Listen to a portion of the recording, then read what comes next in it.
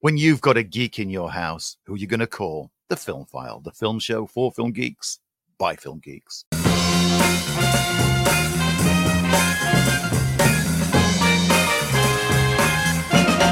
Hello, hello, hello, and welcome to the Film File, the film show for film geeks, by film geeks, and one of your resident geeks is myself, Lee Ford. And the other one is me, Andy Meakin. Just a couple of geeks hanging out, just doing geek Talking stuff. nonsense. Talking geekdom for you geeks. How are you, my friend? All good? I'm good. I've worked a lot over the past couple of days. We had yesterday, we're recording on Sunday. Yesterday morning, Saturday, we held the Fly Cheese Student Showcase for 2024. It's something that we've done at the cinema for the past 5 years. Fly Cheese, for those who don't know, Fly Cheese Studios is a charity-funded animation studio in Sheffield that works with people who suffer from autism to train them on how to create animations, short films, etc., editing, putting things together, processing, post-processing. And, you know, the students have, like, I've seen them, like, when they're at work making things, because they come in occasionally to do little showcases in the cinema and, like, let members of the public take part and, like, try to make little Lego animations and stuff. Oh, that's cool. And it's a great thing to tap into the absolute insanity that comes from the imagination of some of their students. And once they've got, like, enough footage from enough of their students, they book in to do a showcase with us and then work on editing it to the last minute. It's about an hour and 40 of short films. Some of them only literally 30 seconds. Some of them up to about 5 minutes. A mixture of, like, traditional animation, plasticine, Lego, or even just taking clips from films and redubbing them and re-editing them to tell a different story. And it's marvelous. I mean, like I said, there's some seriously wacky imagination that comes from them.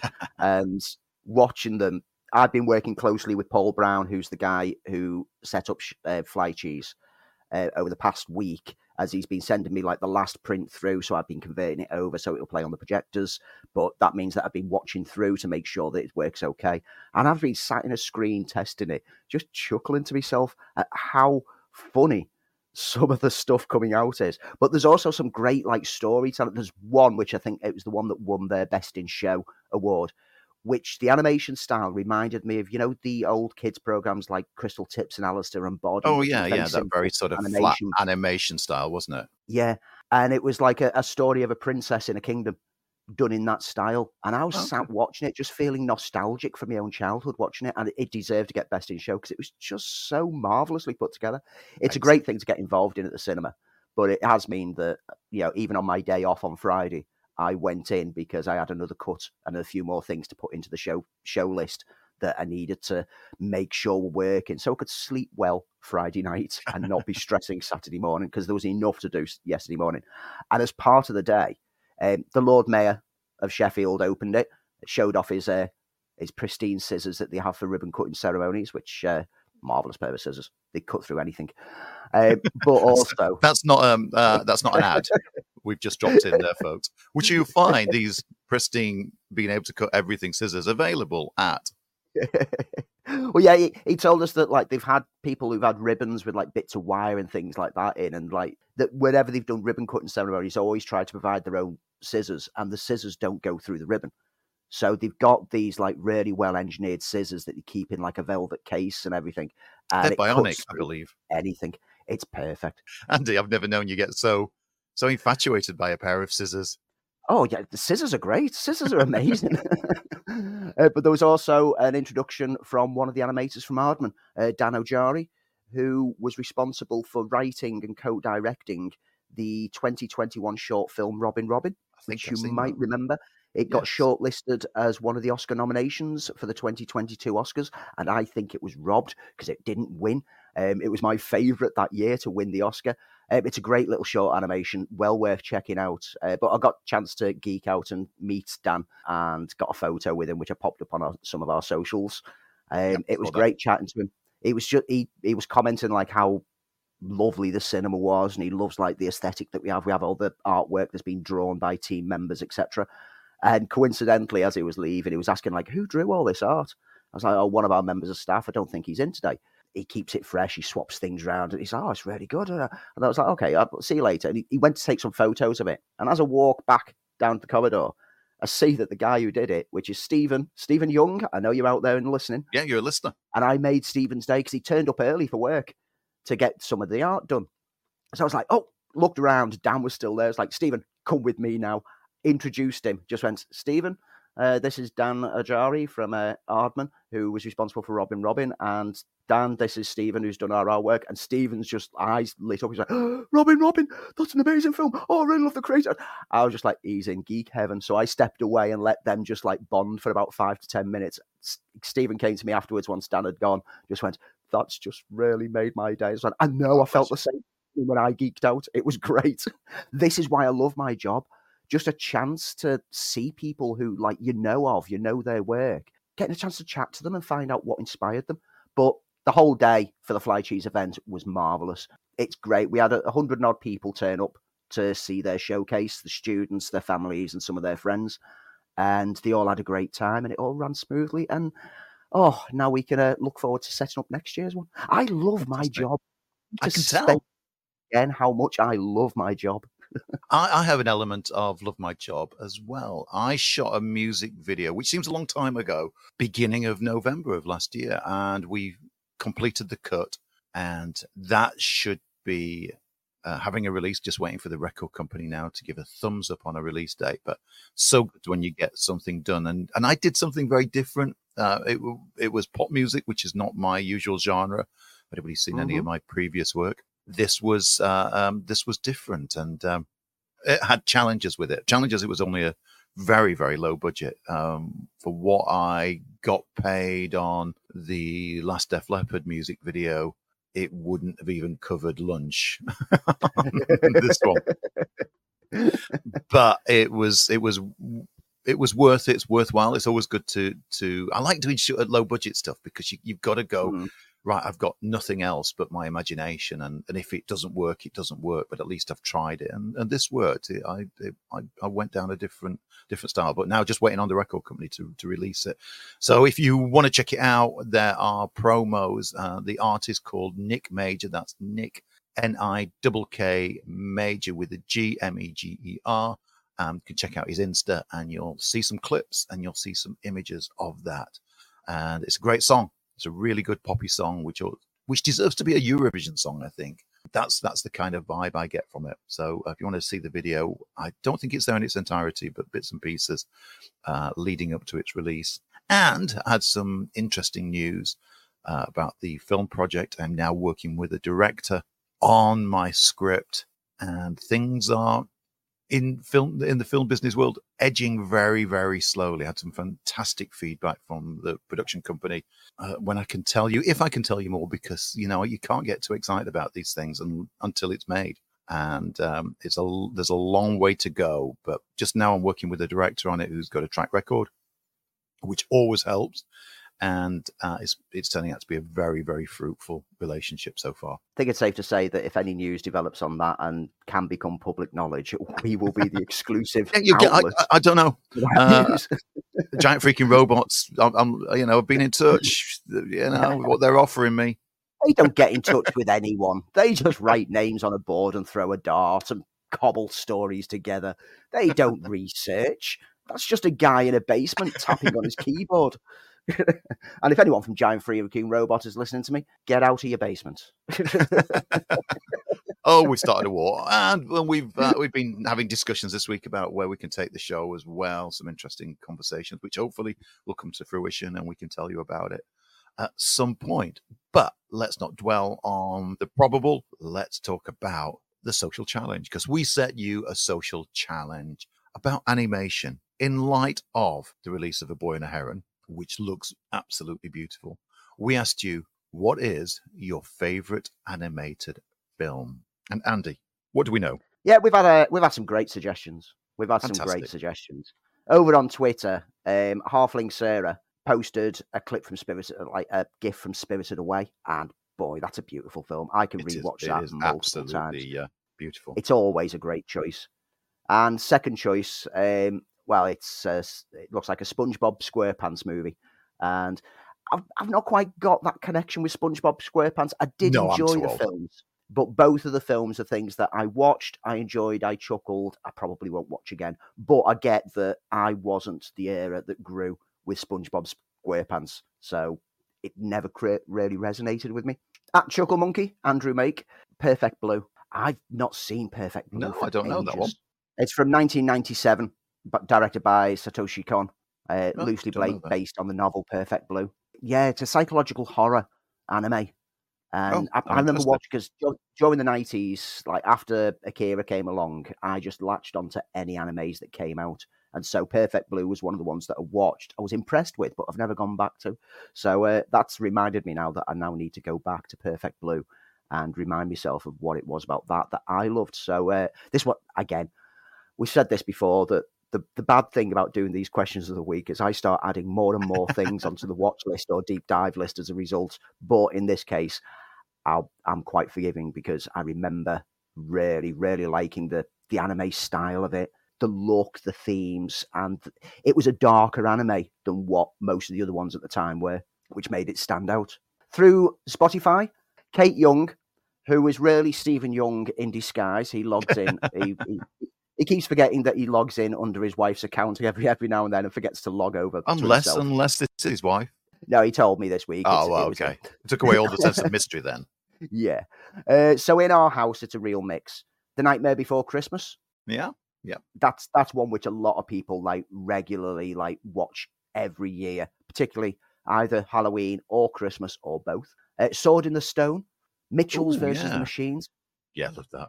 Wallace and Gromit. I think he just put Wallace and Gromit. He's not said which one in particular. Don't matter, does it really? Because they're all great. Paranorman. Oh, I've not seen that. That's going on the deep dive list. I need to see love it then. Paranorman. American Tail, Spirited Away, so many faves. And I know from talking to Stephen on multiple times, and like I said in the intro, when he got a chance to see Dan Ajari, he geeked out.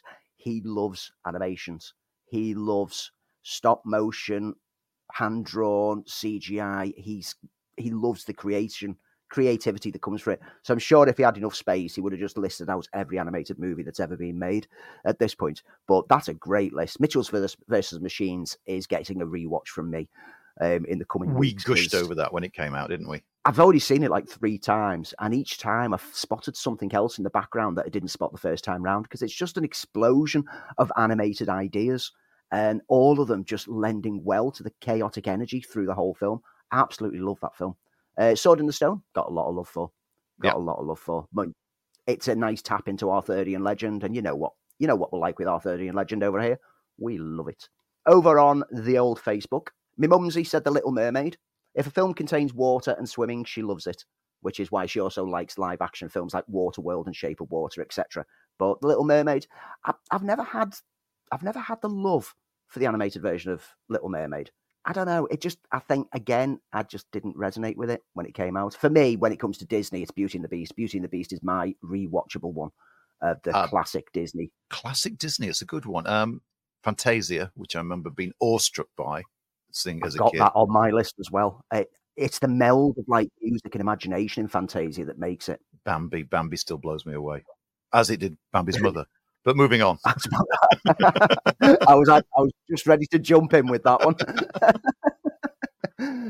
Helen Blair said the ones they have on repeat at home at the moment are Encanto, Moana, Frozen 1 and 2, and Lion King. Helen's got a young one. My little niece is obviously at that age now that they're just basically the TV is controlled by the young one.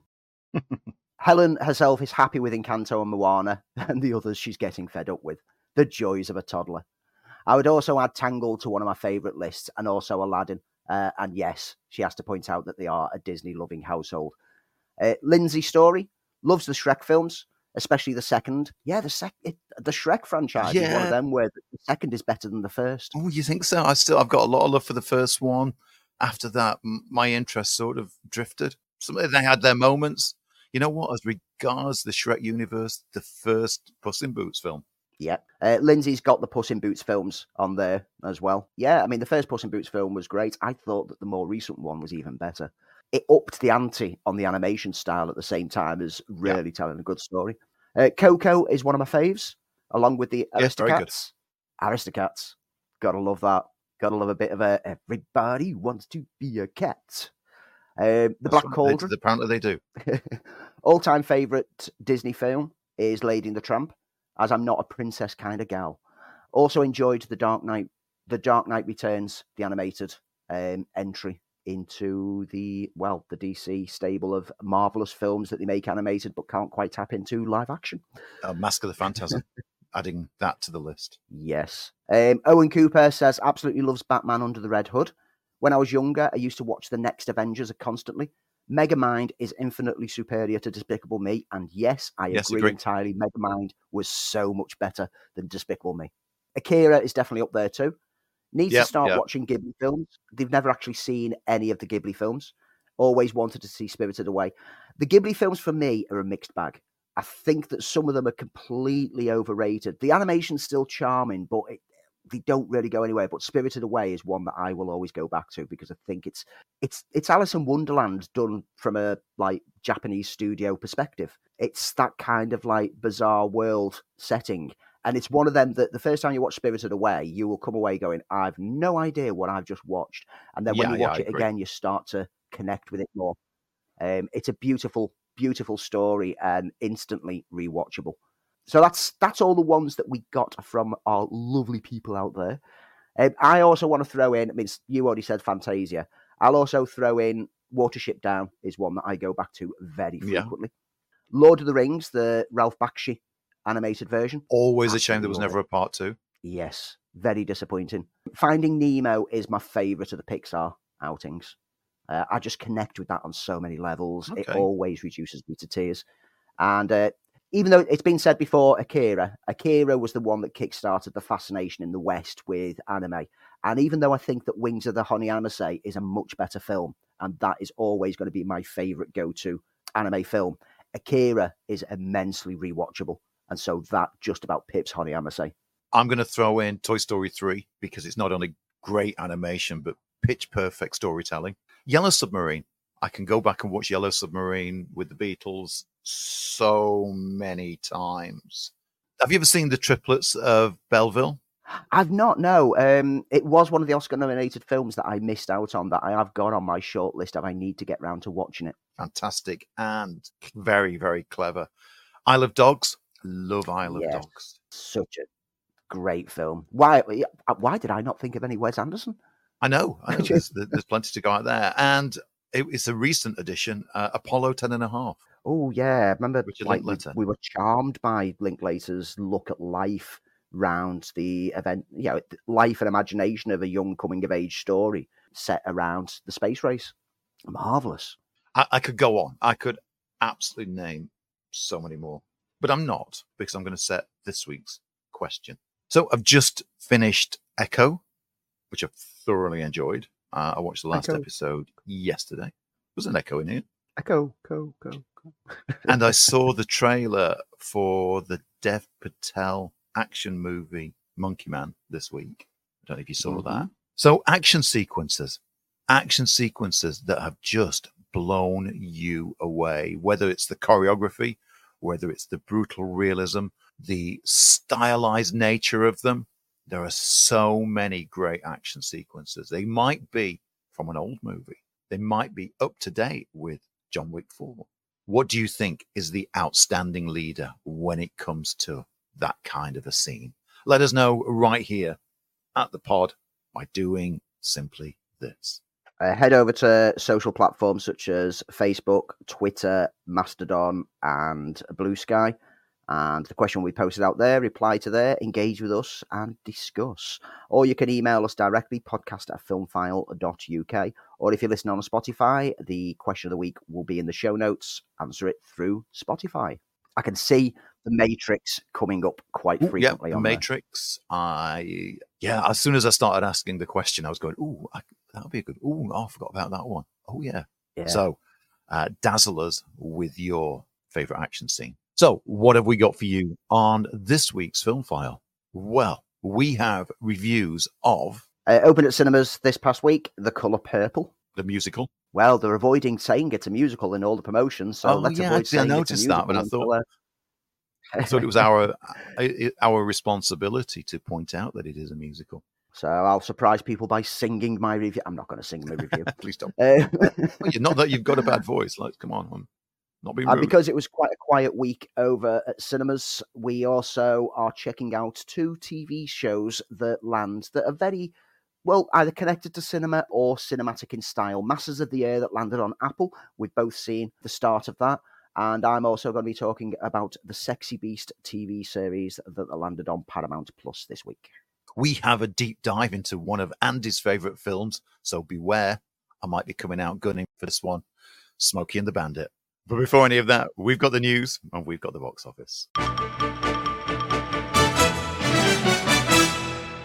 Still quiet out there, I'm guessing, Andy, because January is usually the season to put out films that need sneaking into the cinema so they can be said to have a theatrical run, or films of shall we say, a higher palette to gain Oscar noms. What have we got? What's happening? Well, you know that things are broken at the box office and the kind of like business that it's getting when you see Jason Statham post out, "Thank you for making Beekeeper the #1 worldwide film for 2 weeks running." Beekeeper has been the #1 film internationally for 2 weeks running. That's what state of the world we're in. This needs to change. But let's take a look at what this weekend has actually brought us. So over the water in the US, Mean Girls is at the top spot, 6.9 million added to its total. Beekeeper, second place, 6.7 million added to its total.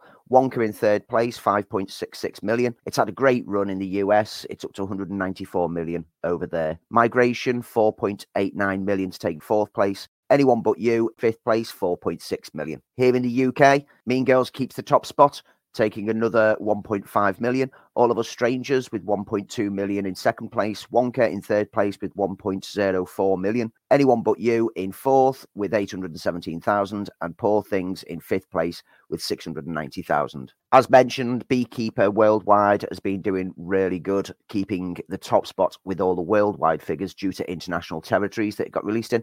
But the biggest surprise this week is that Aquaman and the Lost Kingdom is now approaching the break-even point. It's up to 412 million worldwide, which for a film that struggled out the gate, it's made it back and become one of the most successful DC films of the past few years. So it's pretty much same old at the box office at the moment. There's not a lot of surprises. It's still lower interest films that aren't really generating the numbers. So it's the higher interest, high profile ones like Mean Girls and like The Beekeeper that are sustaining a good run.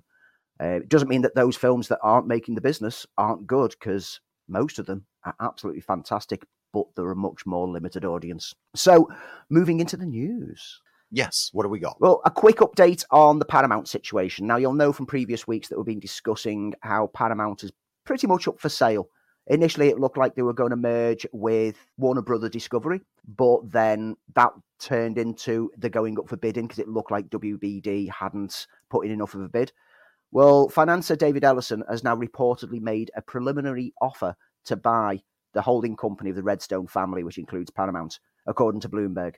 Doing so would give Ellison the ability to take control of Paramount Global, and he's reportedly already had discussions with Paramount about merging his Skydance Media into a single larger media company. Now, Skydance are not amazingly huge like Warner Bros. Discovery, etc. But kind of prolific with their output, aren't they? I mean, Star Trek you'll have seen everywhere. Yeah, they're all over the place, but they're a smaller production. So that stops all the people saying, "Oh, well, you know, it's." We've seen the criticism when it was going to be Warner Brothers and Paramount. It's like, well, that's just ridiculous. It's two industry giants forming together, and you know, we've already got that problem with Disney and Fox being one, etc. This is kind of different because it feels like it should be a more natural fit to get them into a single larger company. Apparently, both sides have hired advisors and are currently exchanging financial information. National Amusements Incorporated currently controls 77% of Paramount's voting stock. If this goes through, what it means for the future of the Paramount Plus streaming service is uncertain, because that's where they've been losing a huge chunk of their money. But as any news comes through on this, we will update you.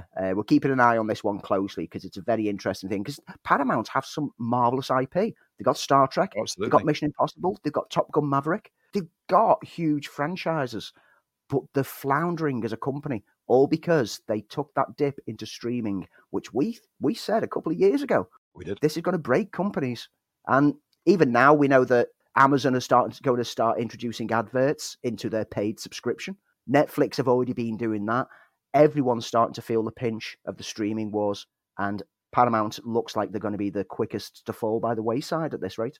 We did speak about this, and we said that there would be casualties along the way because it's not a sustainable model. Even Disney, where everybody was over Disney Plus, are struggling due to having a streaming services, and audiences become very savvy, knowing that they are paying out however much it is to go to the cinema across the world. And if they wait on, if they're already a subscriber, they can catch that movie there. And we saw that with Marvels, and we saw that with Wish, and it's an ongoing issue. And eventually those models are going to have to change. But anyway, told you that right here first. In other news, I'm going to give you some casting news. And what a cast. Aubrey Plaza, Margaret Qualley, who is the daughter of Andy McDowell, and former Captain America, Chris Evans, are starring in Ethan Coen's next film, Honey, Don't. Don't know much about it at this point, but what we do know, it's going to be a comedy in the same vein as the road trip movie Crime Caper Drive Away Dolls, which is also starring Qualley and Ethan Coen. So always interested in anything by any of the Coens. And this is kicking off right away. And Drive Away Dolls lands in the US on the 23rd of February and will be in UK cinemas on the 15th of March. That's something to look forward to. Always look forward to a Coen film. I'm looking forward to getting the band back together. Yeah. Speaking of putting the band back together, Ben Affleck and Matt Damon are teaming up for a crime thriller called Animals. Now, they're not going to be both on screen together. Affleck is going to direct, and Damon is going to be the star. The project was penned by Connor McIntyre and Billy Ray, and Netflix will be releasing it. And it focuses on a kidnapping. Plot details, specifics, however, are under wraps. These two work together. They were known to just be alongside each other in the early parts of their careers. And then for 2 decades, they didn't work together until 2021's Last Duel from Ridley Scott, which they both had roles in and co-wrote. And they also teamed up in last year, in which they both starred and Affleck directed. So this partnership, it looks like it's started up again. And I'm happy to see this partnership because I think the two of them work so well together. Yeah, it's the friendship that shines through. They've been lifelong friends, started their career together, and I think that kind of trust in each other always proves to be good work. I liked seeing them back together in Air, which is we saw about a year ago. I can't believe that. Time flies, doesn't it? Over at Marvel news. Now, let's start with the Spider-Man rumours. Okay. We had a Spider-Man rumour last week, so we got another one for this week. There's been rumours that there's a bit of an argument going on between Marvel Studios and Sony over what the tone of the next Spider-Man film would be. Now, on the good side, this means that, yes, there is another Spider-Man film going into production. However, they're kind of bashing heads. This comes from Daniel RPK via Spider-Man News, who reported that Marvel Studios chief Kevin Feige and star Tom Holland allegedly want a more grounded story for the next film after all the multiverse shenanigans that have been going on. The scooper also indicates that there's also been discussions about bringing D'Onofrio's Kingpin into the new film. But Sony want to go the opposite way, because obviously Sony have seen success with their animated Spider-Verse projects, and so they want to go that route. So they want to bring back Tobey Maguire and Andrew Garfield again for the bigger multiverse spectacle. No, I'm saying it now. No. All of this talk comes ahead of the release of Madam Web in 2 weeks, which is currently being expected to open worse than Morbius did. Worse than Morbius. That means -1 person goes to see it. I've still not seen it, and I'm not bothered. Noticed it had landed on Netflix, and not bothered about Mobius at all. I'm with you. I think that they should they should listen to Feige. Feige knows what he's talking about, and go for the more grounded route. We've already had Spider-Man like doing worldwide adventures. We've had him doing like cosmic adventures. We've seen all that. Let's do a grounded New York set, simple story, rather than throwing in cameos from previous projects again, because that's just box ticking. It's just fanboy box ticking. I think it's worse than that. It's presuming that it's fanboy ticking. Yeah, don't get me wrong. We enjoyed No Way Home. We had a lot of fun with it. But it's one of those films that on reflection, you go, it's very staged, wasn't it? It was just bringing in, like, here's Tobey Maguire. Yay, let's all cheer. There was no real natural flow to it when you look back on it. And it's a film that on my repeated viewing, I kind of lost some love for. Right. No, I get it. I get that. So let's just focus on one Spider-Man. If we want to see multiple Spider-Men, we've got another Spider-Verse animated movie coming out eventually. You know, that taps into it well, and it can have chaotic fun with it without it being ridiculously high budget. If they want to have that same level of chaotic fun, how much are they going to have to pay all the stars to reprise all their roles? Let's not go down that road. Don't get me wrong. I'd love to see Andrew Garfield back doing his own solo Spider-Man projects. I would love to see him used properly. I just don't want it to just be cameos. Yeah. Anyway, on other Marvel news, Thunderbolts. Top Gun Maverick actor Lewis Pullman has reportedly emerged as the top choice for the key role in the soon-to-be put before the camera Thunderbolts movie. He's the son of Bill Pullman. He's said to have had an offer for the role that was recently vacated by Stephen Ewan earlier this month, which is expected to be the character of Sentry. Talking of Pullman, where's the Salem's Lot movie? Because he was the star of that.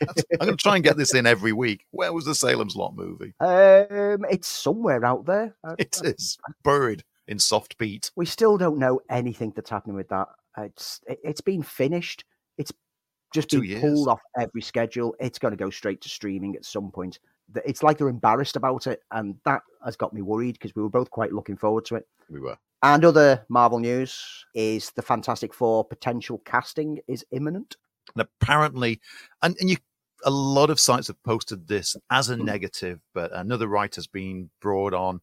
The Disaster Artist and Fault in Our Stars writers, Michael Weber and Scott Neustadter, have been brought on to work on Josh Friedman's script before filming starts. Allegedly, the filming date has been pushed back from, I think it was next month, wasn't it? Or late next month into Q3, which is sort of July, September. But if they're making the film better by working on the script, then that never worries me, because you should go into these things with an absolutely perfect airtight script rather than trying to fix it as you go along, which I know worked for Marvel with Iron Man. Yeah. As there was never a set script and writers dropped in right, left and center to try and make it work. And yes, it did. But get it right before you start shooting seems to be a good watchword. So it might not be the negative that everyone seems to think. Yeah, I mean, everyone who's reporting on this negatively is clearly missing a few factors. First of all, Feige has finally got the reins completely again to all the projects, because he kind of lost control because of Chapek's reign of let's make 400 different things each year, and Feige couldn't watch over them all.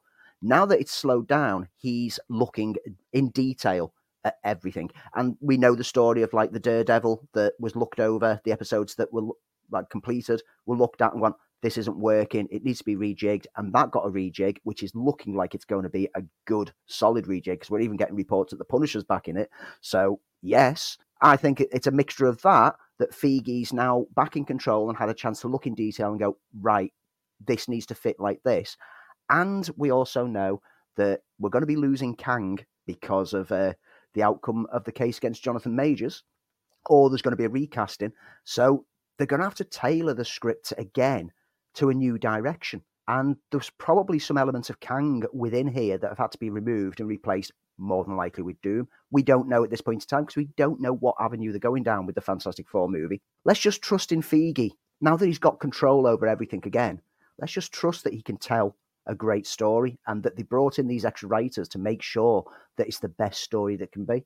And talking of Daredevil Born Again, there's been some set videos and shots this week seeing the gang all back together, Matt Murdock, Karen Page, and Foggy Nelson, and it made my heart warm. Yes, it did. Yeah.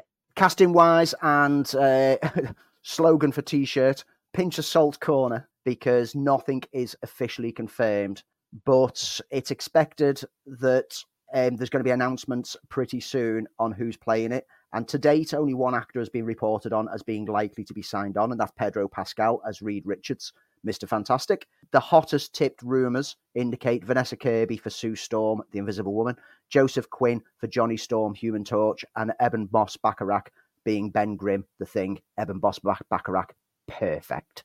If that comes through, perfect. Other roles that were rumoured in recent months were Javier Bardem as Galactus, Anya Taylor-Joy as the Silver Surfer, which obviously upset a lot of basement dwellers out there, because how dare they have a female surfer like they've had in the comics. We'll know when it gets officially confirmed, but in the moment, even though those names are marvellous choices and they will be a great lineup for the four, let's just keep it all under a heavy dollop of salt. And while we've got some salt ready to throw, rumours are with the Thunderbolts is that Rachel Weisz and Lawrence Fishburne, Melina Vostokov and Bill Foster are rumoured to return for that, but nothing definite at this point. Over at DC, we're close, apparently, to finding out who's going to be portraying Supergirl. Yeah, I'm looking forward to this. I've read the book that it's based on, and what an interesting and unique way Woman of Tomorrow. It's a really interesting way of portraying the character in a completely different light, and that makes her more than just a female Superman, really. Casting-wise, it looks like it's down to 2 people now that they're picking from. Millie Alcock, best known for her work in the Game of Thrones spin-off House of the Dragon as Princess Rhaenyra Targaryen. And on the other side, there's Meg Donnelly, star of the CW's The Winchesters and Disney Channel's musical franchise Zombies. Donnelly also currently voices Supergirl in recent and current DC animated movies. DC studio bosses James Gunn and Peter Safran were reportedly present at the screen tests for the role, which is expected to make a brief appearance in Gunn's Superman Legacy ahead of her getting her own film, Supergirl, Woman of Tomorrow. And I'm very excited.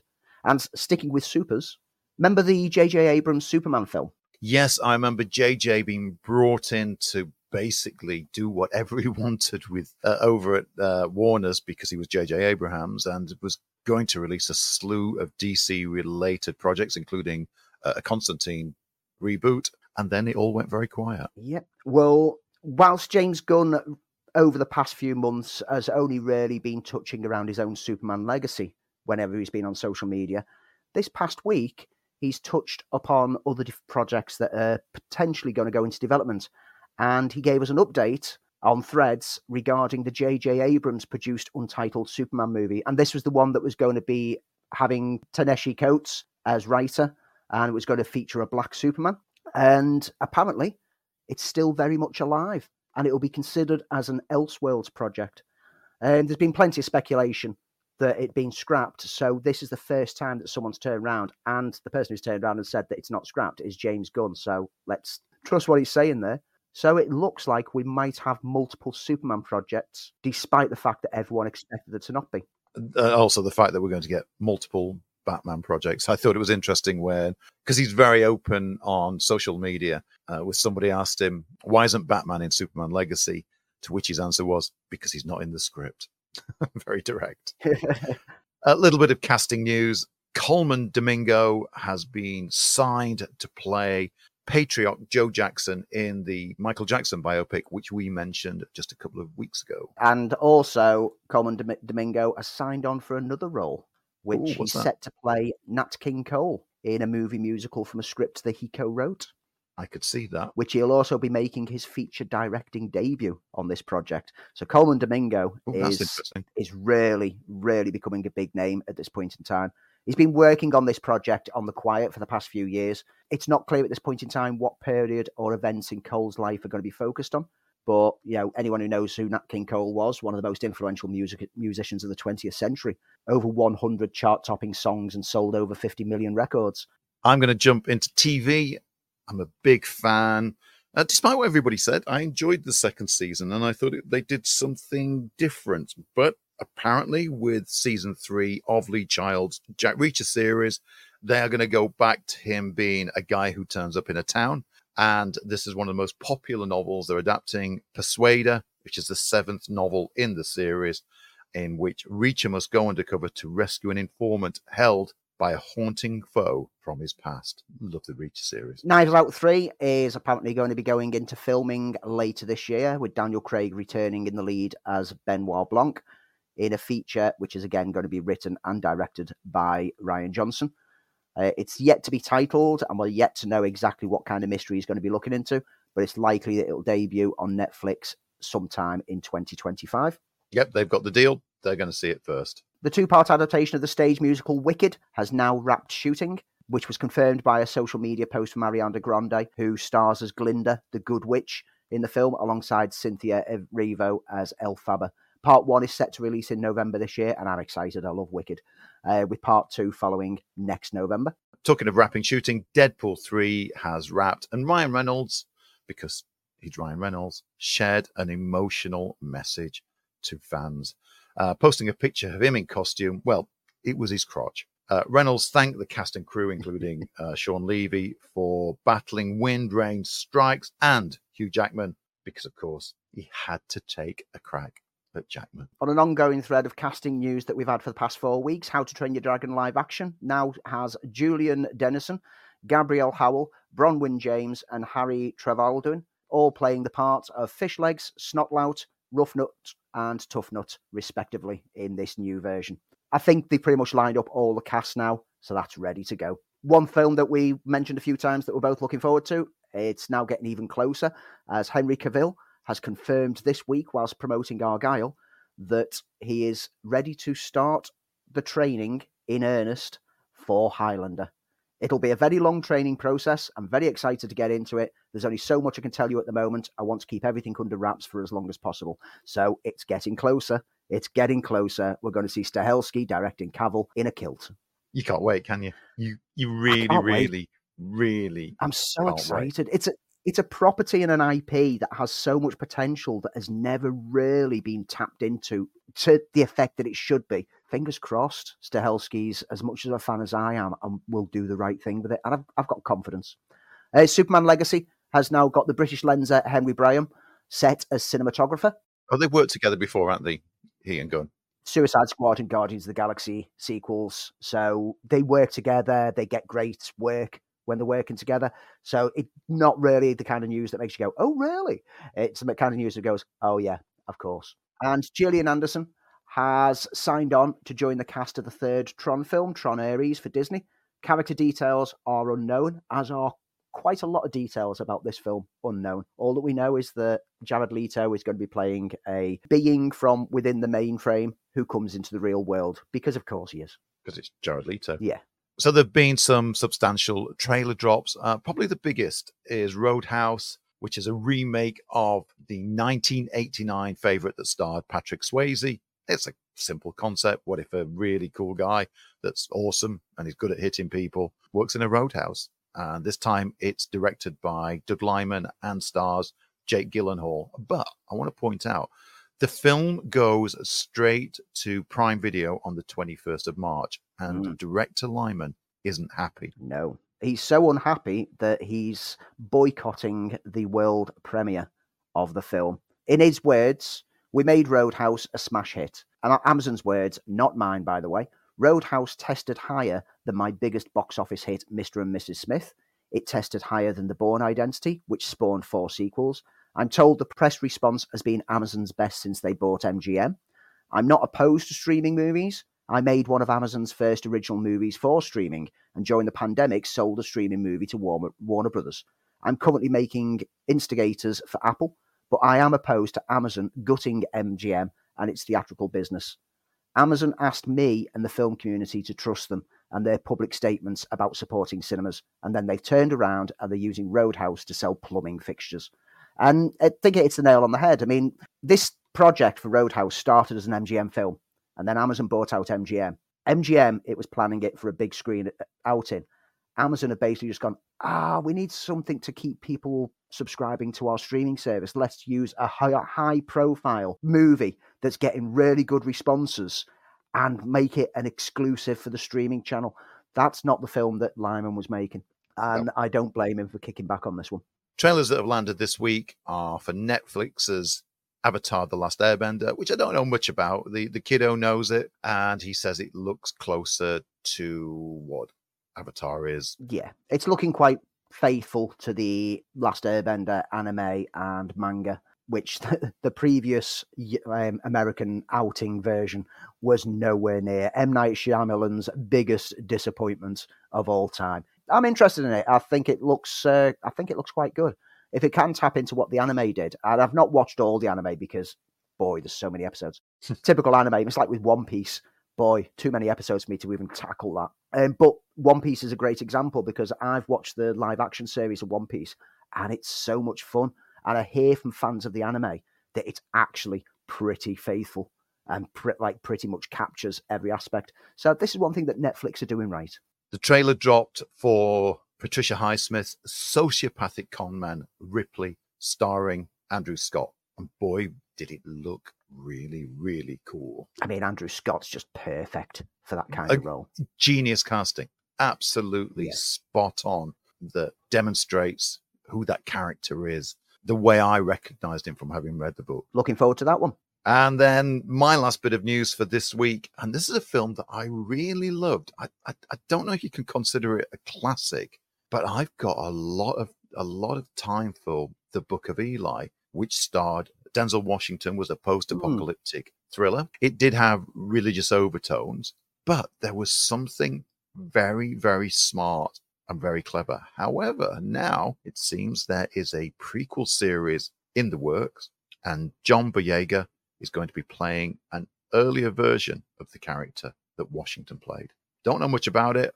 Reports that the film's writer, Gary Whitta, has put together the new project alongside the Hughes brothers, who directed it for Alcon Entertainment, and the story takes place 30 years after the nuclear catastrophe that caused the end of the world, and revolves around Eli, a nomad who fights his way across a ravaged post-apocalyptic America while protecting a sacred book. Last bit of news. Obviously, this week, the Oscars shortlist was narrowed down, and we now know what the official nominations are for the 96th Academy Awards, which is going to be hosted in early March. And now the time has started for me to tick off what I've already seen and start tracking down everything that I've not, and I've done well so far. Let's be honest, Andy, there's not many huge surprises apart from the big controversial one, which we'll get to. Oppenheimer is leading the pack with 13 nominations. Poor Things gets 11 nominations. Killers of the Flower Moon gets 10. Barbie has 8. Maestro has 7. Anatomy of a Fall has 6. And Zone of Interest, The Holdovers, and American Fiction all have 5 nominations each. We're seeing pretty much the same kind of patterns as what we've seen with previous awards. We won't go into too much detail on what's been nominated in all the awards, but I think the controversy needs to be touched on. Yes. Snub-wise, and it's been making all the news this week, is the lack of Margot Robbie for actress and Greta Gerwig for directing Barbie. And also, in the animation category, TMNT Mutant Mayhem is absent, and Spider-Man Across the Spider-Verse only scored 1 nomination overall. But the biggest one is obviously the Barbie snubs. Yep. Now, are they snubs? Well, let's point out that Ryan Gosling has been nominated for actor in a supporting role and actress in a supporting role for America Ferrera, again for Barbie, as well as adapted screenplay. I've seen people saying that that it's absolutely disgraceful that Ryan Gosling has been nominated over Margot Robbie. There's like different categories.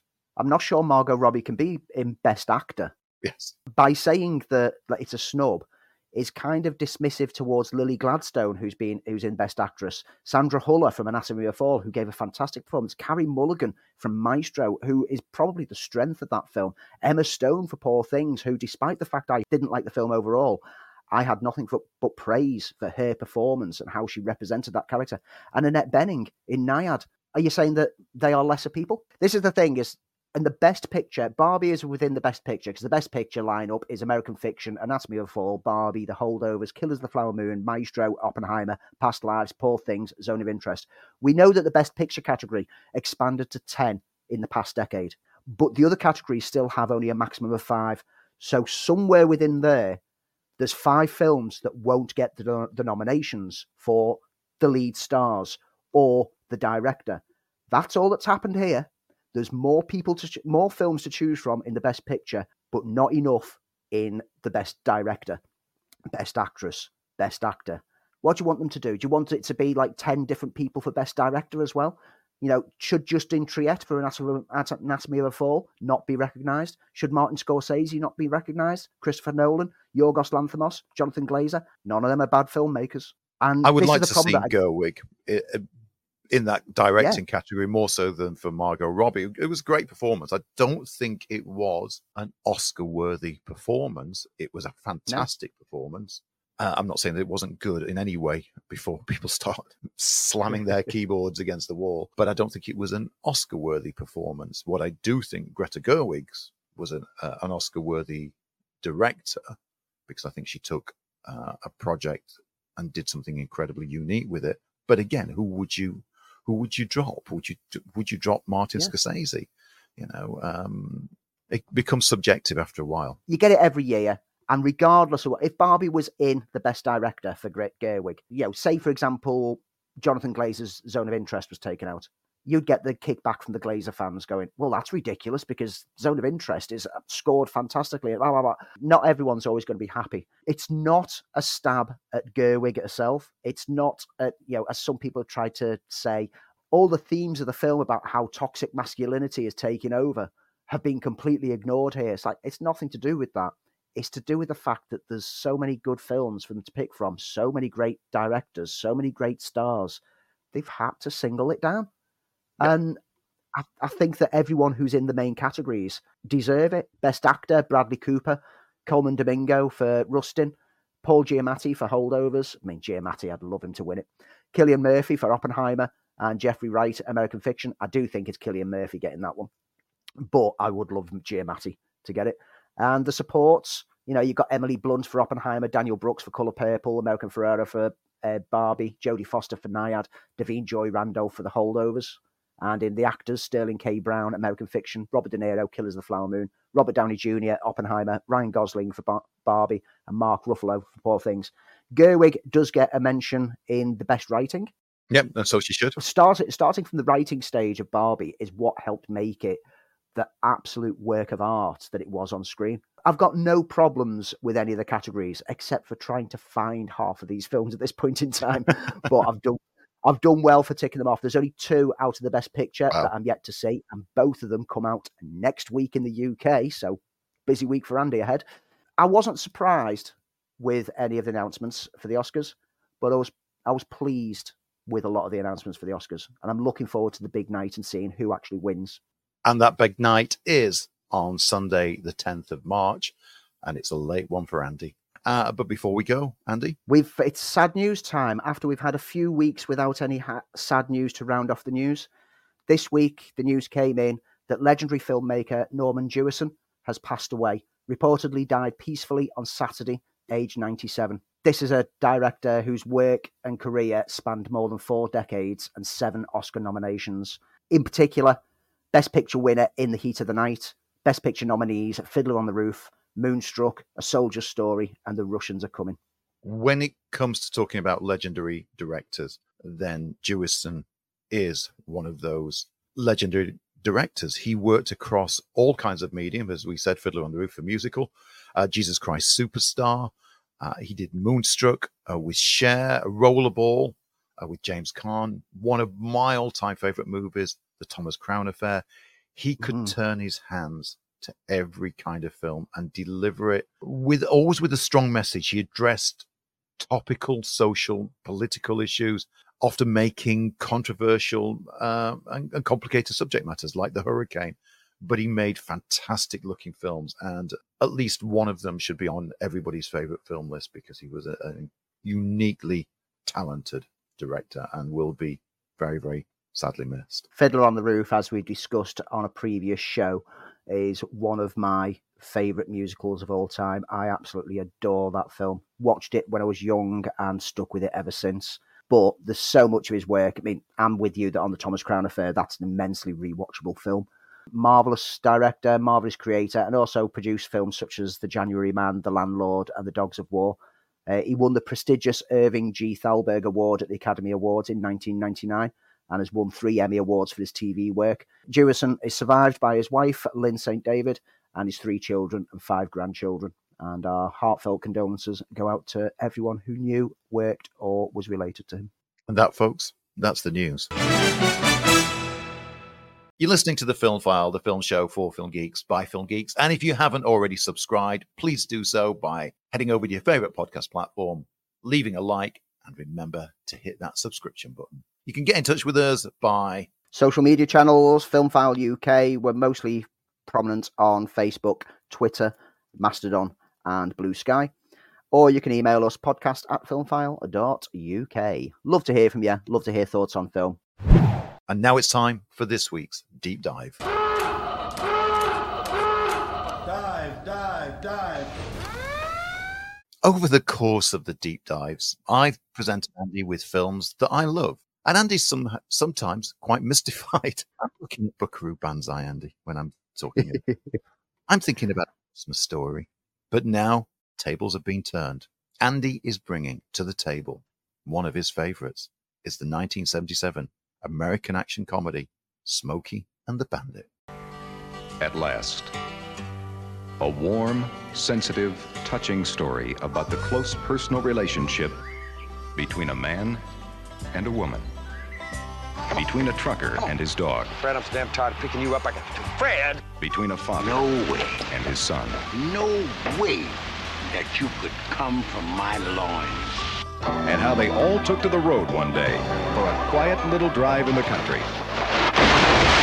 From Georgia to Texas and back in 28 hours flat with a truckload of bootleg beer.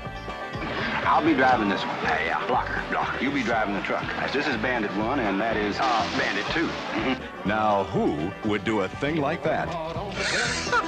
You're crazy, you know that? Yeah, you know that. Yes. How much money did you say it was? $80,000. Universal presents Burt Reynolds, Sally Field, Jerry Reed, and Fred. We're gonna really have to cook. I mean, put it on the back burner and let's cook. Is that a 10-4?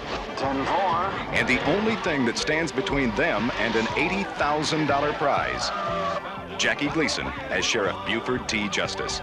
The film stars, at his height, the ever-charming Burt Reynolds, screen companion Sally Field, the great Jackie Gleason, Jerry Reed, Pat McCormick, one of my favourite musicians and songwriters of all time, Paul Williams. And this film is the first installment of what was known as the Smokey and the Bandit trilogy. Also spawned rip-offs, lookalikes, TV series. This is one of those films that, at the height of the CB craze, captured an audience. It was the directorial debut of stuntman Hal Needham, and the film follows Beau Bandit DeVille, played by Reynolds, Cletus Snowman Snow, Jerry Reed, two bootleggers attempting to illegally transport 400 cases of Coors beer from Texarkana to Atlanta. While the snowman drives a truck carrying the beer, the bandit drives a 1977 Pontiac Trans Am, a beautiful piece of car, to distract law enforcement officers and keeping the attention off the snowman.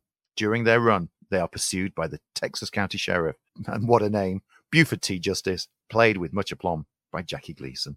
And Andy, you loved this film. It was the second highest grossing domestic film of 1977. I adore this film. I got it bought for me on UHD 4K for Christmas, and revisiting it was an absolute treat. And after I revisited it, I sent a message to Lee saying, this is becoming a deep dive in early January, so get ready for it.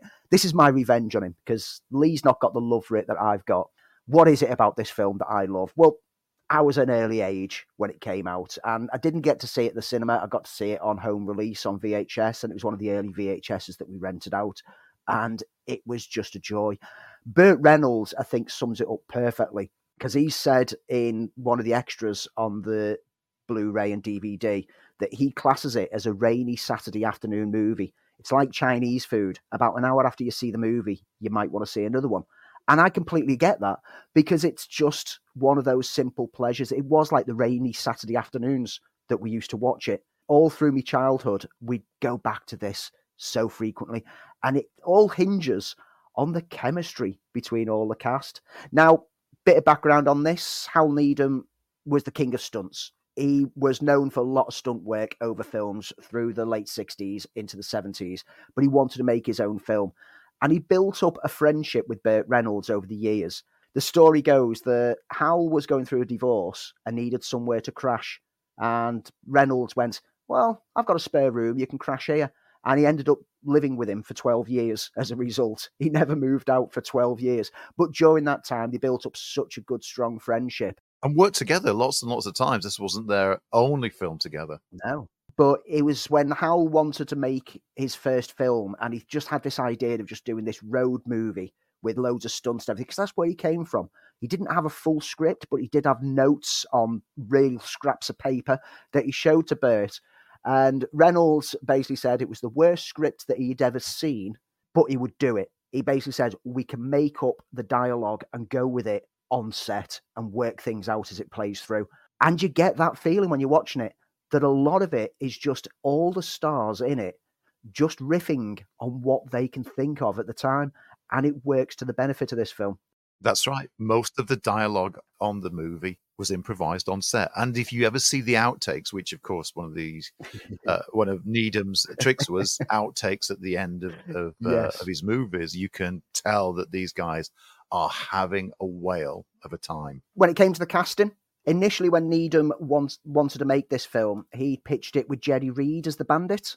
That's right. He only wanted about $1 million in order to make it. But he found studios very, very reluctant to actually even do the low budget of $1 million and take a risk with this until Reynolds came on board with a fee of $1 million just for himself. And all of a sudden, a studio went, well, if Burt's going to be on it, because Burt was on a streak at this point in time. He was a huge name. And so having his name attached instantly greenlit the film, and they upped the budget to $3.5 million. Yeah, I mean, initially Universal, who bankrolled the movie, were going to spend $5.3 million on it, figuring it's a good risk. It's got Burt Reynolds in it. But just 2 days before production was to begin, Universal sent in a hatchet man to inform Needham that the budget had to be trimmed by $1 million. And with the salary, as Andy said, of Reynolds at $1 million, he was only left with just enough. So they spent 30 hours revising the shooting schedule to make it work. When it came to the rest of the casting of Sally Field as the runaway bride character, who he nicknames Frog, the studio kind of balked at the idea of Sally Field because she wasn't considered sexy enough. But Reynolds champion said, she's talented, she's funny, that's sexy.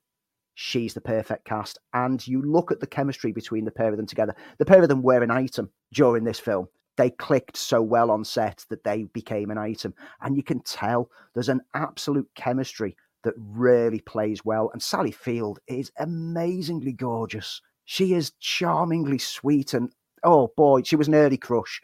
A definite early crush for me. She's still a crush today. and so full of charm that she could play against Mr. Charm himself, Burt Reynolds, and keep up scene for scene and at times, for me, steal the movie. One of the absolute coups for casting was Jackie Gleason as Sheriff Buford T. Justice. Jackie Gleason was well known for comedy roles on TV and in films right up until there. So scoring a name like that, how did they manage to do it? Well, basically, Hal Needham phoned him up and just went, I'd really like you to do this because I love all your work and I think you'll be really funny in it. And he was just so flattered. He went, yeah, go on then, I'll do that. And once he found out that he could improvise and he could riff on things, Gleason had fun. Some of the best lines in that were not scripted at all. There's the great, there's no way you can come from my loins. As soon as I come home, I'm going to punch your mama in the mouth. And that was pure Gleason. Gleason also suggested that the son who the runaway bride had ran away from stays with him in the car throughout it. So Junior is always there alongside Gleason's Justice. And it gives that real, father-son relationship that the father is just absolutely hating the fact that this is their son because the son is so dumb, and that helps it. All of the things that make this film work are all stuff that weren't in the script. Because, let's be honest, Hal Needham as a scriptwriter, coming up with an idea, he was coming at it from a stuntman's perspective, and he had ideas of what he'd like to see rather than how you'd get there. And you saw this with later Needham films, that they are very chaotic, but it's the riffing that he allows his cast to do on set that brings the joy. And for me, it all brings the joy. And as a kid, it wasn't just the witty dialogue, but it was that car. Let's be honest. Any young boy who watches a film with a Trans Am Pontiac looking like that, who doesn't suddenly instantly feel a thrill and want to be the Bandit, there's something broken. I love that car. That car is an icon. So let's get down to the $85 million question. And do I like it as much as Andy loves it? I can see why Andy enjoys this movie. I can tell his love for it. I like it. I do like it. It's not a film that I'd ever put on one of my favorite lists. I think I saw this in the cinema when I was a kid. I think and my memory is playing tricks. I have seen this, and I saw the first sequel. So I must have seen the first sequel on television, but I do think I saw it on the big screen. It's okay. It works on its charm, the charm of the characters and the actors riffing against each other. Some great set pieces, fantastic stunts. When I was a kid, fantastic stunts would make up for an awful lot of any film. You didn't have to worry about plot as long as, you saw cars crashing into each other. It's a bit empty-headed, but it knows it is. It doesn't make any apologies for being a film that is a one-idea narrative and just goes with it, with its foot firmly on the gas. I would never watch this again unless I had to watch it for a deep dive. But I'm happy that it exists in the universe. It's not my kind of film that I would say thoroughly enjoy, but it's got Reynolds in, and it's got Jackie Gleason in, and it's got Sally Fields in, and it's got Paul Williams in, and it's a good time. It's a good way of killing an hour and a half. It's one of those films that everyone was just at the peak of their game making it, and all bring their own energy and style to it to lift it above what it otherwise was going to be. Jerry Reed, as Cletus, also provided the theme song Eastbound and Down, which is iconic and perfect. Apparently he wrote it overnight, came in the next day, went, I've kind of put this together, but if you want me to change it, and they listened to it, went, oh, I'm not sure. And he was like, oh, I'll go and change it. It was like, no, we're joking with you. This is brilliant. And it is. It's a great tune. Even though you could say the films such as the 1975 Moonrunners could have been seen as the start of the bootlegging and CB kind of trend, Smoking the Bandit was certainly the one that propelled the idea of these kind of films to a wider audience. And we saw a wave of trucking films and TV shows following. I mean, like Convoy in 1978, TV shows, I believe you mentioned to me BJ and the Bear. Yeah, Dukes of Hazzard. A whole, up until the early 80s, you could look everywhere and all of a sudden CB language was getting spoken on every TV show, every film. It was all this really cool, oh, you need to be in the secret club to understand what they're talking about when they say 10-4 good buddy, we got a smoky on our tail. It also spawned imitators. And basically what were the Asylum Studios of those days were churning out absolute garbage to riff on the idea. I remember I've got a tale from going to the VHS store, because you used to go into the VHS store and just have to rely on what the cover images were. And I pointed at a film and went, oh, that one. And we watched Smokey Bites the Dust in 1981. And that had nothing to do with this film franchise, but it was sold as though it was part of it. And it was garbage. For Smoking the Bandit itself, not only did it get 2 sequels, the second one with Burt Reynolds in, the third one finally saw Jerry Reed play the Bandit, which was the initial plan. Wasn't as good. It was declining in quality as it went along. Stunts were still great, but clearly Hal Needham can't write.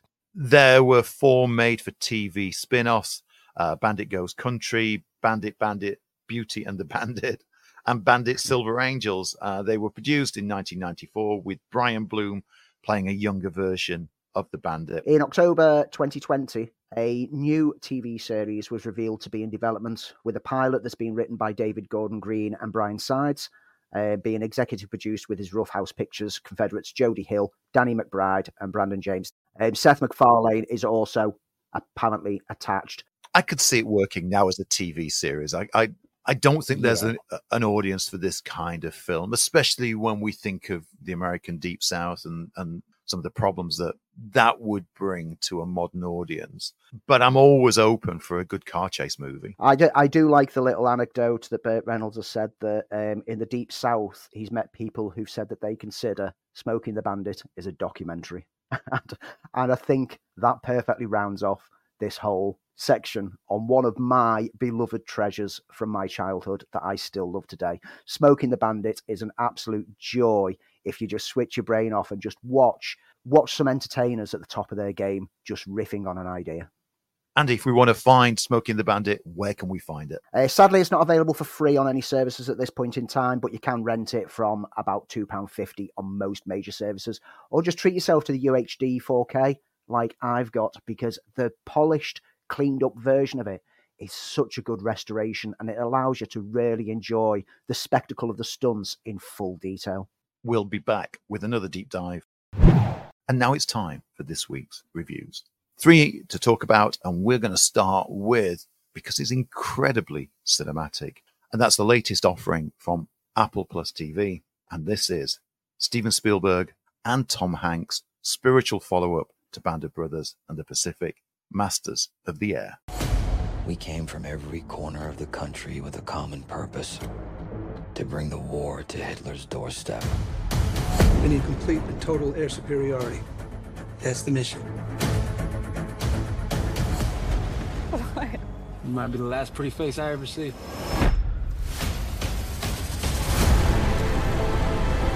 The things these people are capable of, they got it coming. These daylight missions.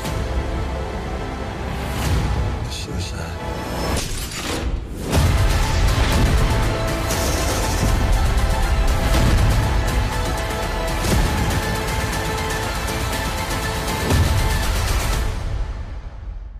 We'd never seen anything quite like 2001's Band of Brothers, HBO's brilliant adaptation of Stephen Ambrose's non-fiction World War II account, which at the time was one of the biggest budgeted TV shows ever. And its scale and its sense of epic and its sense of heartbreak, I think, will always be remembered by those people who had the opportunity to watch it first time around.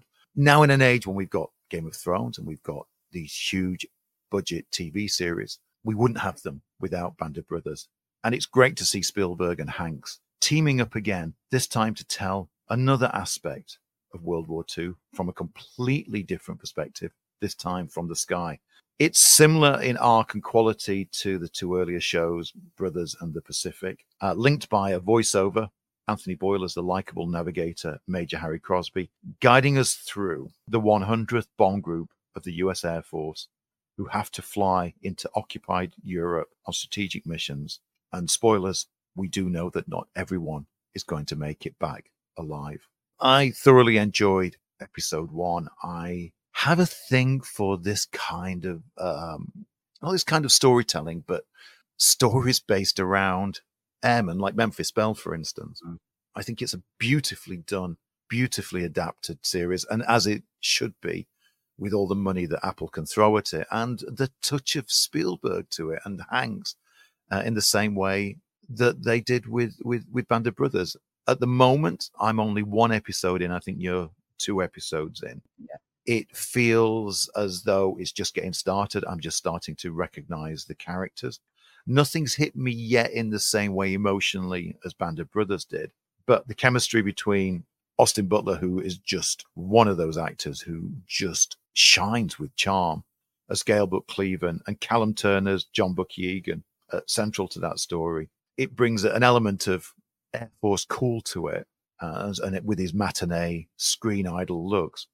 But it also feels that's going to be, so far, the heart of the series. Yeah, like you, I've always had a fascination with like the air aspect of warfare. As a kid, I used to love and obsess over, the planes that were used during World War II, from like the Hurricanes and the Spitfires to, and you see it in this, one of my favourite wartime planes of all time, the B-17 Flying Fortress, which is a huge focus of this because that was the bombing plane.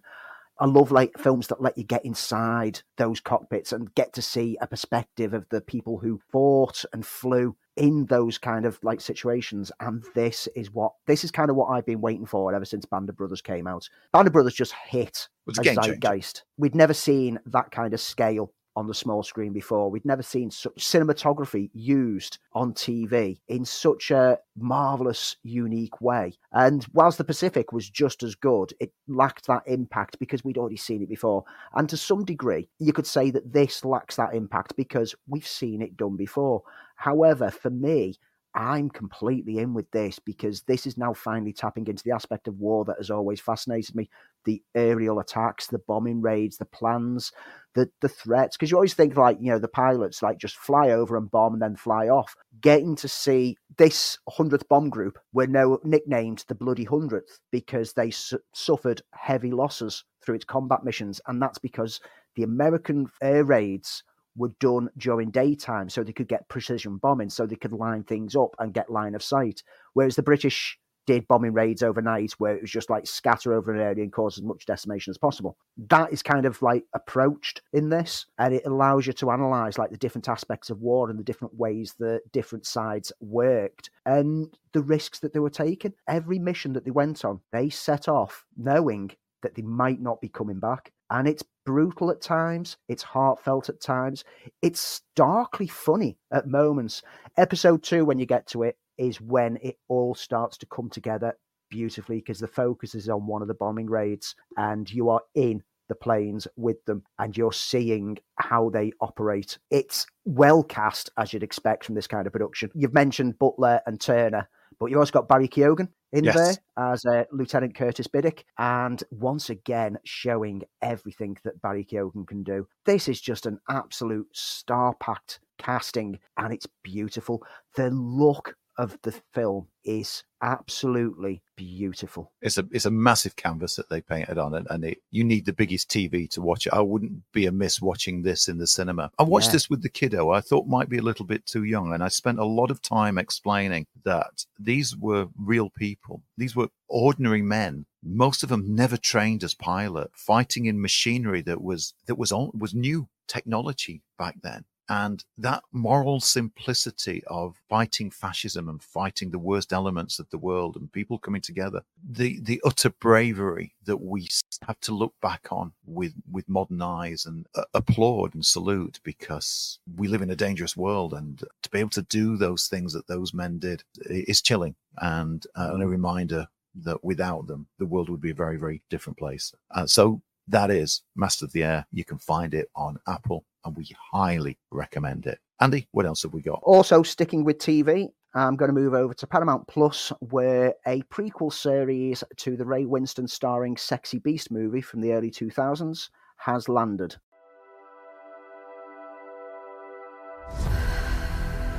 Go home and lead a quiet life. Only if you come with me. So tell me then, what's your full-time job? Me? I'm a thief. Please don't tell me you're trying to steal my heart. We show them, that's right. Old school, smash and grab. We're putting together a job. Big job. It's gonna bring the entire kingdom to its knees. Gonna need a few strong boys. Gal's the kind of bloke everyone likes. Wants to be around. What about the other one? Don, he's a loyal dog. But I don't think he's all there upstairs. Right, where's my milkshake? Don. How long does it take to put milk and ice cream together? Don. It's not like I ordered something special like cherry or chocolate. That I can understand. But I'm talking vanilla here. Vanilla! How is it? Set in the early 90s, the new Paramount Plus series Sexy Beast is a prequel to the film of the same name from 2000, which focused on Ray Winston's retired criminal Gal, drawn back for one more job by an old acquaintance, Don, who was played by Ben Kingsley. This new prequel tale goes back to the origins of the complicated relationship between Gal and Don as they delve into the dark underworld of London's criminal world and begin working for crime boss Teddy Bass, who was portrayed by Ian McShane in the original film. The first 3 episodes landed all at once. The rest of the season was going to drop weekly. The new show was given a chance to get past the typically muddled introduction of the characters that most new shows have when there's only 1 episode to look at. And over the 3 episodes, you get into the meat of the story. What it delivers is pretty formulaic gangland material, as best friends Gal and Don are recruited by Terry and find their lives irreversibly changed, with a feeling that seems to be a cross between Lock, Stock and Two Smoking Barrels, mixed with a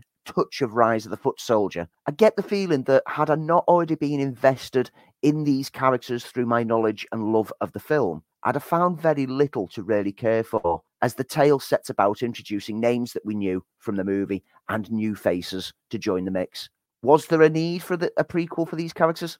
Perhaps not, but the series does try to explore it anyway, presenting us with aspects such as the early encounters and the growing romance between Gal and Dee Dee, and also showing Don's developing instability that led to the frighteningly intimidating character that we witnessed in the film. It does, however, all feel rather generic, but it does get lifted somewhat by the casting picks that portray both old characters that we know from the film and new ones that inhabit the criminal world around them. In the role of Gal, we have James McArdle, who inhabits Winston's character almost perfectly, to such a degree that it's quite easy to believe that the actor is a younger Winston. Stephen Moyer is on wonderfully menacing form as Terry, even if he does choose to make the role his own rather than emulate McShane. Eamon Elliott doesn't quite get the snippy dialogue of Don delivered in that perfect manner that Kingsley did, but he certainly leans into the volatile unpredictability of the role well enough to get by. And as we get to explore the reasons for Don's instability, he does put a lot of emphasis and a lot of emotion into it. Around those core 3, you've got Sarah Green, who impresses us enough as Dee Dee. Tasmin Grieg is always on fine form, and she plays Don's very controlling sister, Cecilia. And then Ralph Brown and Paul Kaye put in some strong support turns. All in all, this is nothing particularly new, nor is it anything other than just passable. But when it does deliver with some brutal shocks and hits its pace, it just about works. A lot of what works is down to that central performance from McArdle, who holds the whole thing together enough to keep me interested in sticking around to see how the rest of the season plays out. If you like London crime dramas, it's definitely worth a watch. I'm not sure about this, about prequel series, and we've talked about some in our news. I just don't know. I like Sexy Beast. I don't know if it needs a prequel series. Our connection to Master of the Air is Steven Spielberg, because Steven Spielberg did the original big screen outing of this very famous novel, The Color Purple. Now, just to point out, it's not one of my favorite Spielberg films, so I'm having a lot of problems getting interested in this particular version of The Color Purple. Needless to say, it's a musical. Hey sister, what you gonna do? Keep your head held high, just like Mom taught us. Even if we have to part, you and me, us have one heart. How come you don't laugh now? All I have is my sister. Get off my back! I know she's somewhere. It's time for you to see the world. Someday we're gonna meet again. Adapted from the stage musical, which itself was adapted from the book by Alice Walker, which was previously adapted in a more direct manner by Steven Spielberg in the 1990s, this film sadly suffers by having to strip away the story in order to make space to insert the musical elements, resulting in a film that gave me too little time with any of the moments to really care for anything that happens. The story is set over 4 decades, telling the tale of 2 sisters who were raised in an abusive home, find their lives separated when Celie is married off to a local farmer and father of 3 called Albert, Mr. Johnson.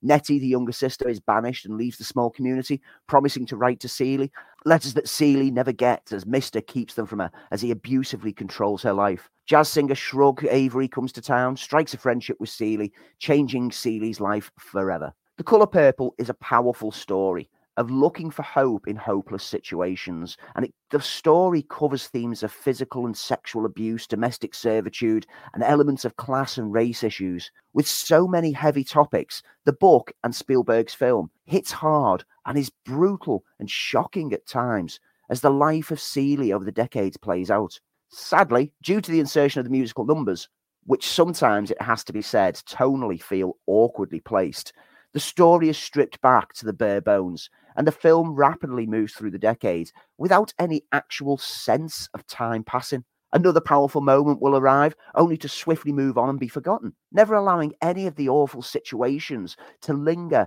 or settle, as the film just simply makes way for another song and dance number. You could argue that the music is a way to represent the clutching onto hope and faith for the characters as they are presented with challenges, but this never really comes across well. All that said, the cast are great, and the music, even though it does feel out of place at times, is pretty good.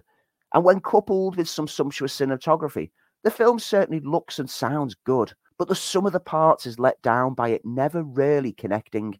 In fact, if I had no prior knowledge of the story from reading the book, I'd have found very little to convince me to care while watching this film, which is a shame, because this is a powerful story. In the end, I felt that this adaptation maybe works better in a theatre environment on stage, but somewhere in translation to film, it's kind of lost its power. So that's this week's releases, albeit mostly television. Andy, what have we got that's coming up? Busy week at the cinemas this week. Oh, at last. There's Illumination's new animated output, Migration, which looks quite fun. Illumination do manage to tap the funny bones on their animated outings. We've also got action fun from Matthew Vaughn, Argyle, lands this week. And then 2 of the Oscar-nominated Best Pictures, Zone of Interest and American Fiction, both of them very high on my radar to watch. Over on Now TV and Sky, The Bricklayer. Aaron Eckhart is a bricklayer who has a secret past as a CIA operative. Haven't we seen this film done 400 times over this year?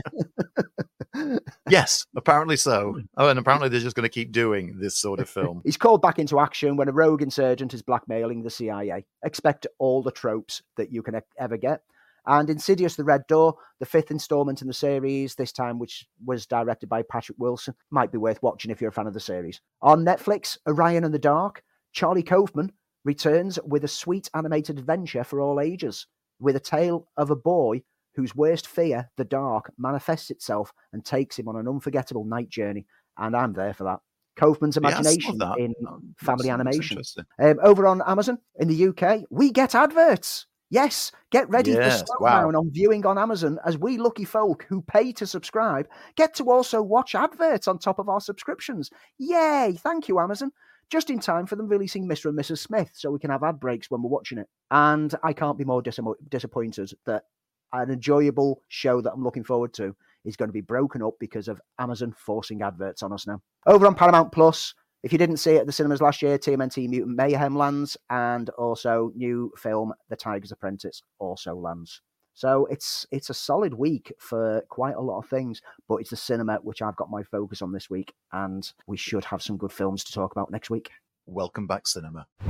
That's it, folks. That's us for another week. Yet, before we go, let's tell you about our neat things. Stuff that we've watched, whether we've played video games, whether we have had a great meal. We just want to tell you how neat it was. Andy, your neat thing for this week is? My neat thing for this week is a magazine that I've been reading for almost 2 decades now. Retro Gamer, which launched in March 2004, and it's rapidly approaching its 20th birthday.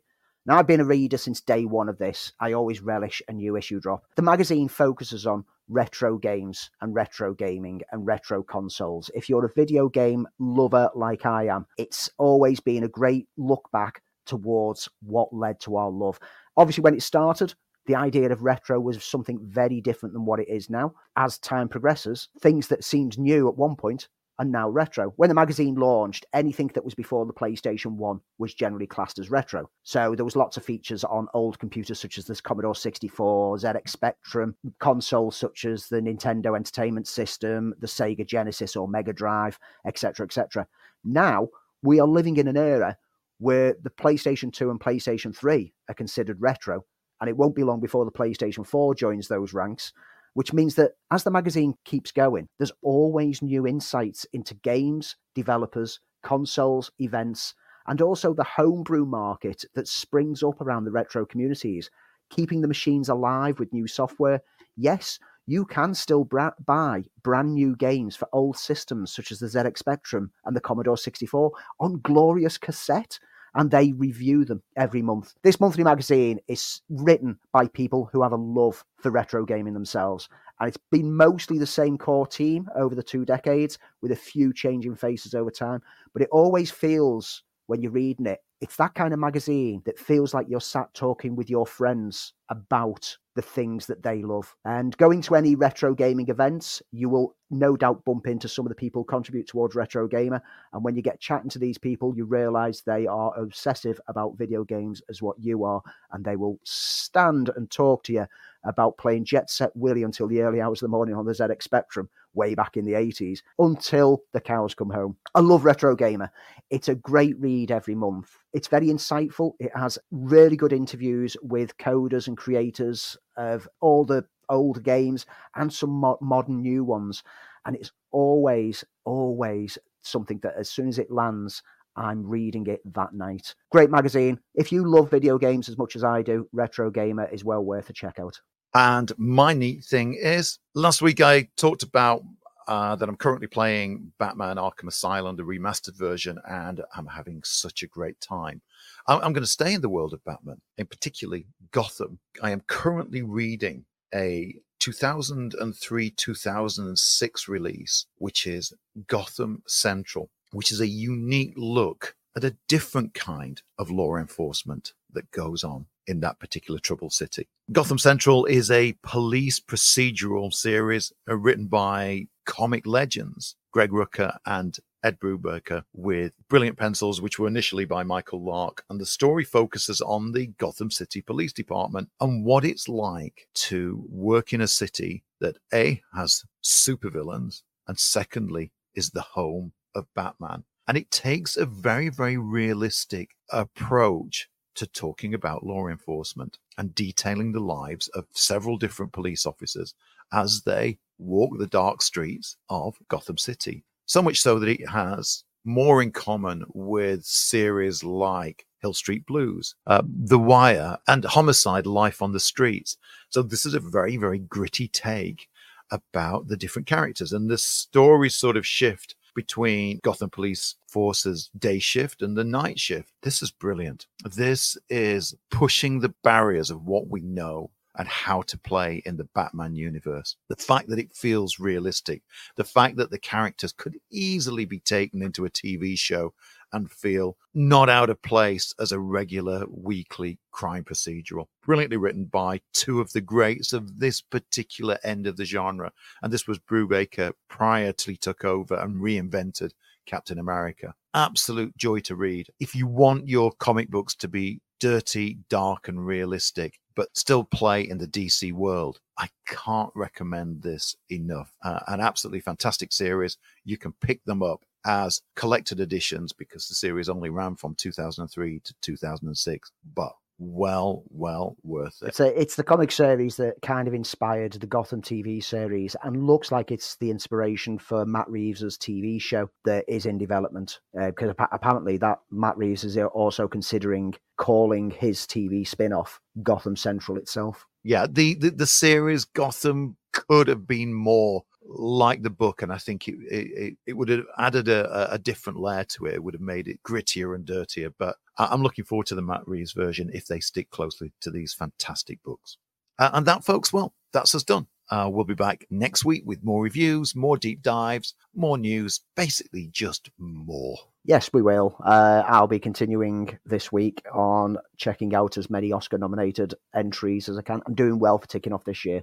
I've found a load of the short films, which are ploughed through over the past few days, and I've now got a fair few features to work through, but I'm on target that by the time it gets to March, I should have watched everything. Let's hope so. Fingers crossed, and sending your thoughts and prayers to be able to do that. I just don't have the time. I don't know how you do it, Andy. I know you're a regular time traveler, and I think that's the only way that I could do it is to have your time traveling skills. We'll be back again next week. Thank you as ever for joining us. When you tell somebody something, it depends on which part of the United States you're standing in, as just to know how dumb you are.